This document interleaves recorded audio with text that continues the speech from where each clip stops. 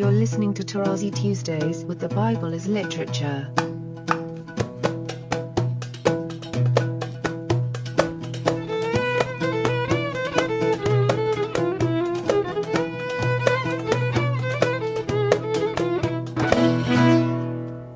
Hi, this is Father Mark Boulos, and you are listening to Tarazi Tuesdays with the Bible as Literature podcast.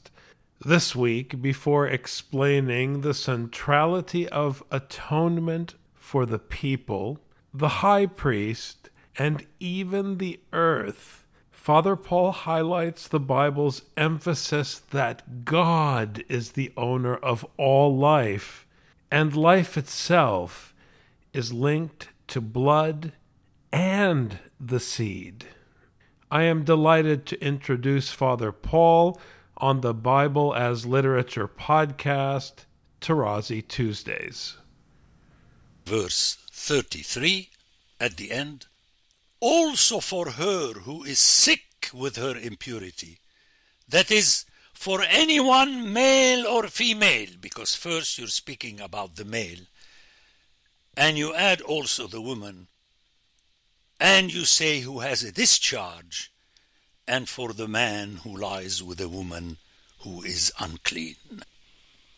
Okay? Because there is shedding of blood. And remember the strict command of God after the flood, that blood cannot be shed. Even the blood of an animal by another animal.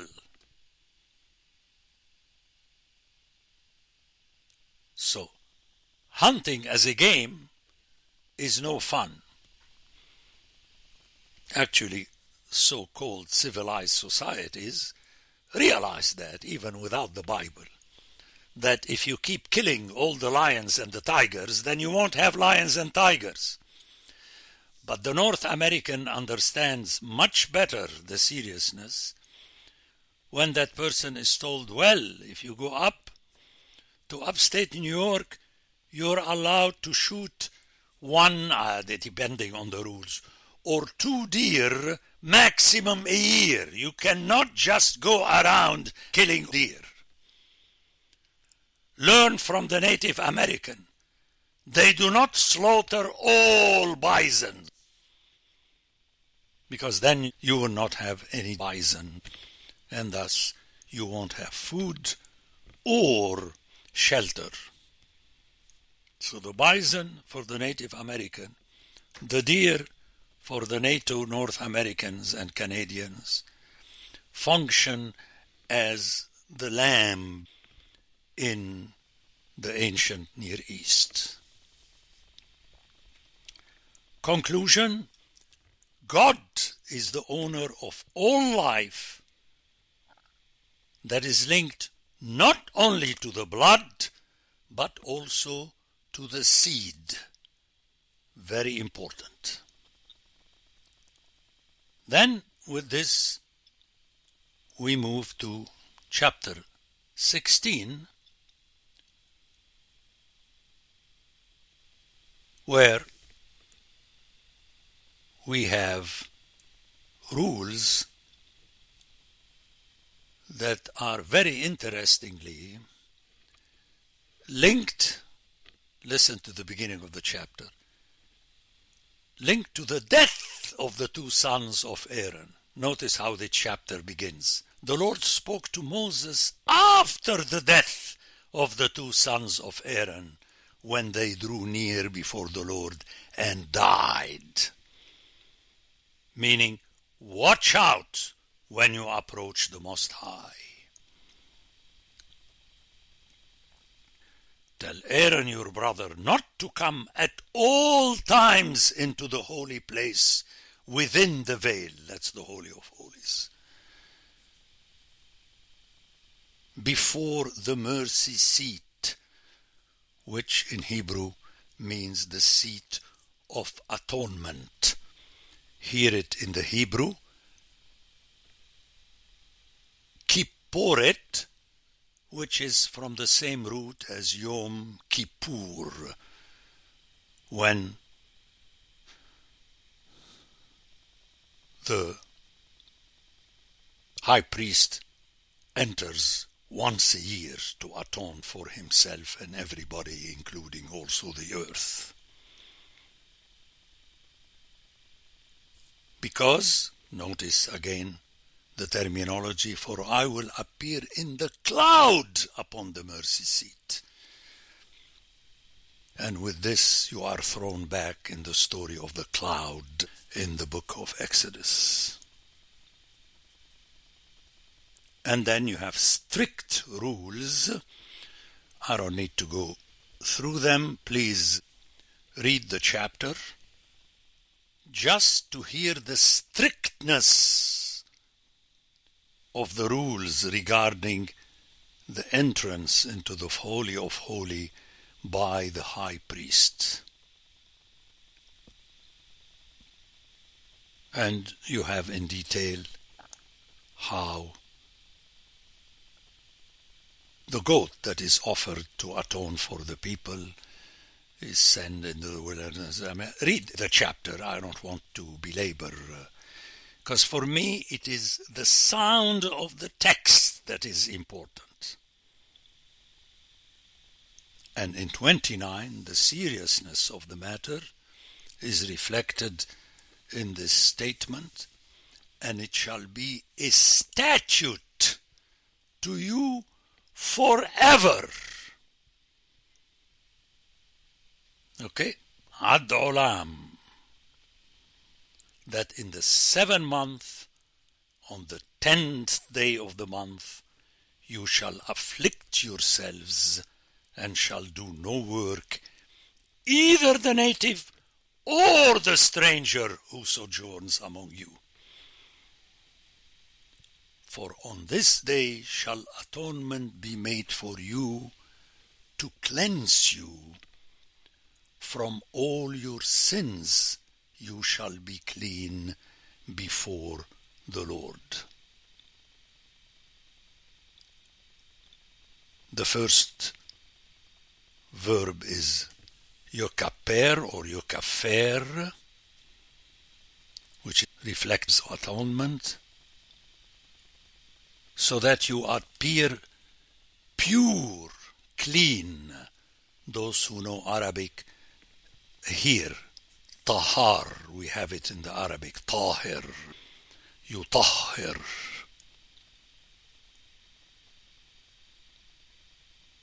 From all your sins before me, you will be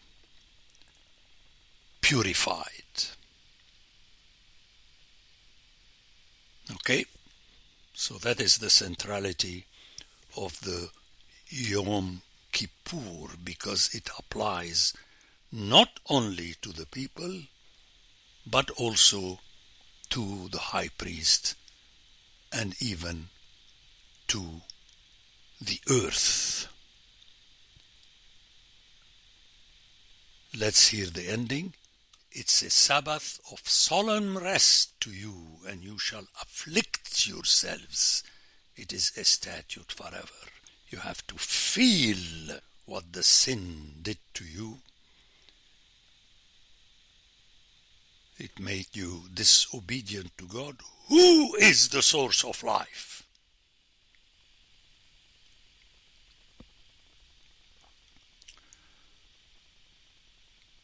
In Hebrew, the Sabbath of solemn rest is Shabbat, Shabbaton. You hear the power in the repetition of the root.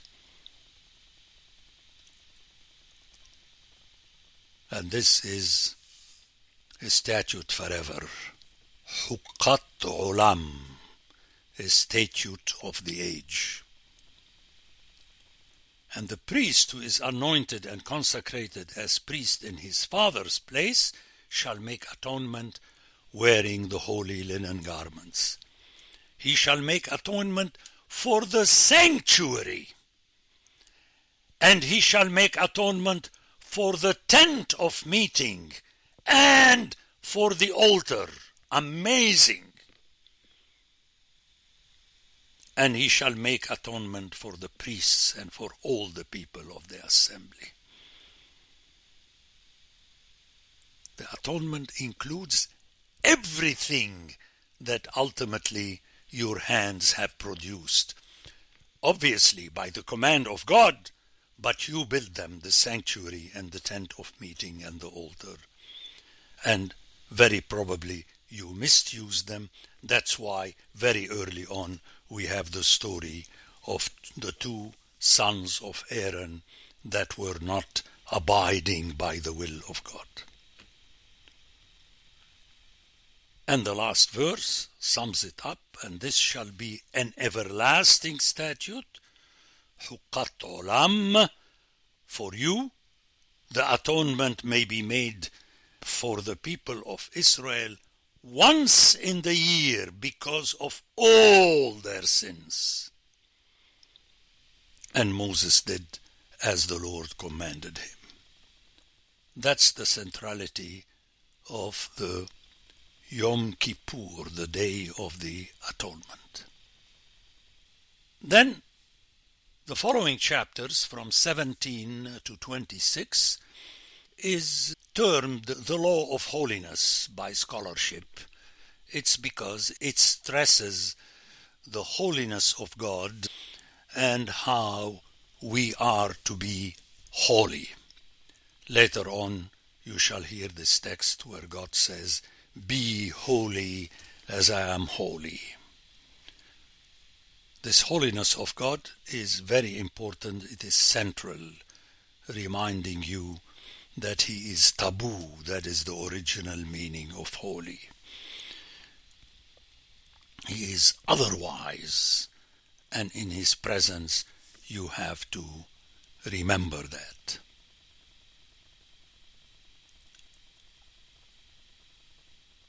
Now, very early on in chapter 17, verse 7, we hear that the offerings that are offered to God should not be sacrifices for satyrs, after whom they play the harlot, and they, the people, shall no more slay their sacrifices for satyrs, the people or the priests. It's the same thing. After whom they played the harlots, and here you have that key word, zonim, as harloting. And this rule applies also to the strangers that sojourn among the people. And please notice the terminology where you have Hager, the stranger or the sojourner.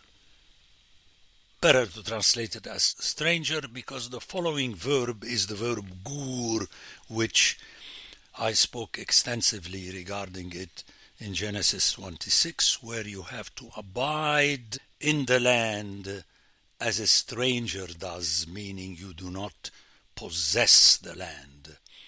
That's why God was irate when the people wanted a Melech, an owner of the land.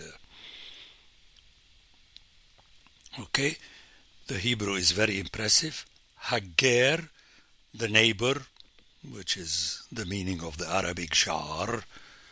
Okay, Asher Yagur, Betokem, in the midst of you. Recall how very early on, when Joshua enters the land, the first thing he is asked to do is to gather not only those whom he had circumcised, but also the stranger in the land to listen to the law of Moses. So, wherever you are, the land is not yours, and we shall hear in more detail about that in the coming chapters. And you have to remember that God is the Adon Haares, as very early in Joshua we hear in reference to the Lord. The Bible as Literature is a production of the Ephesus School Network.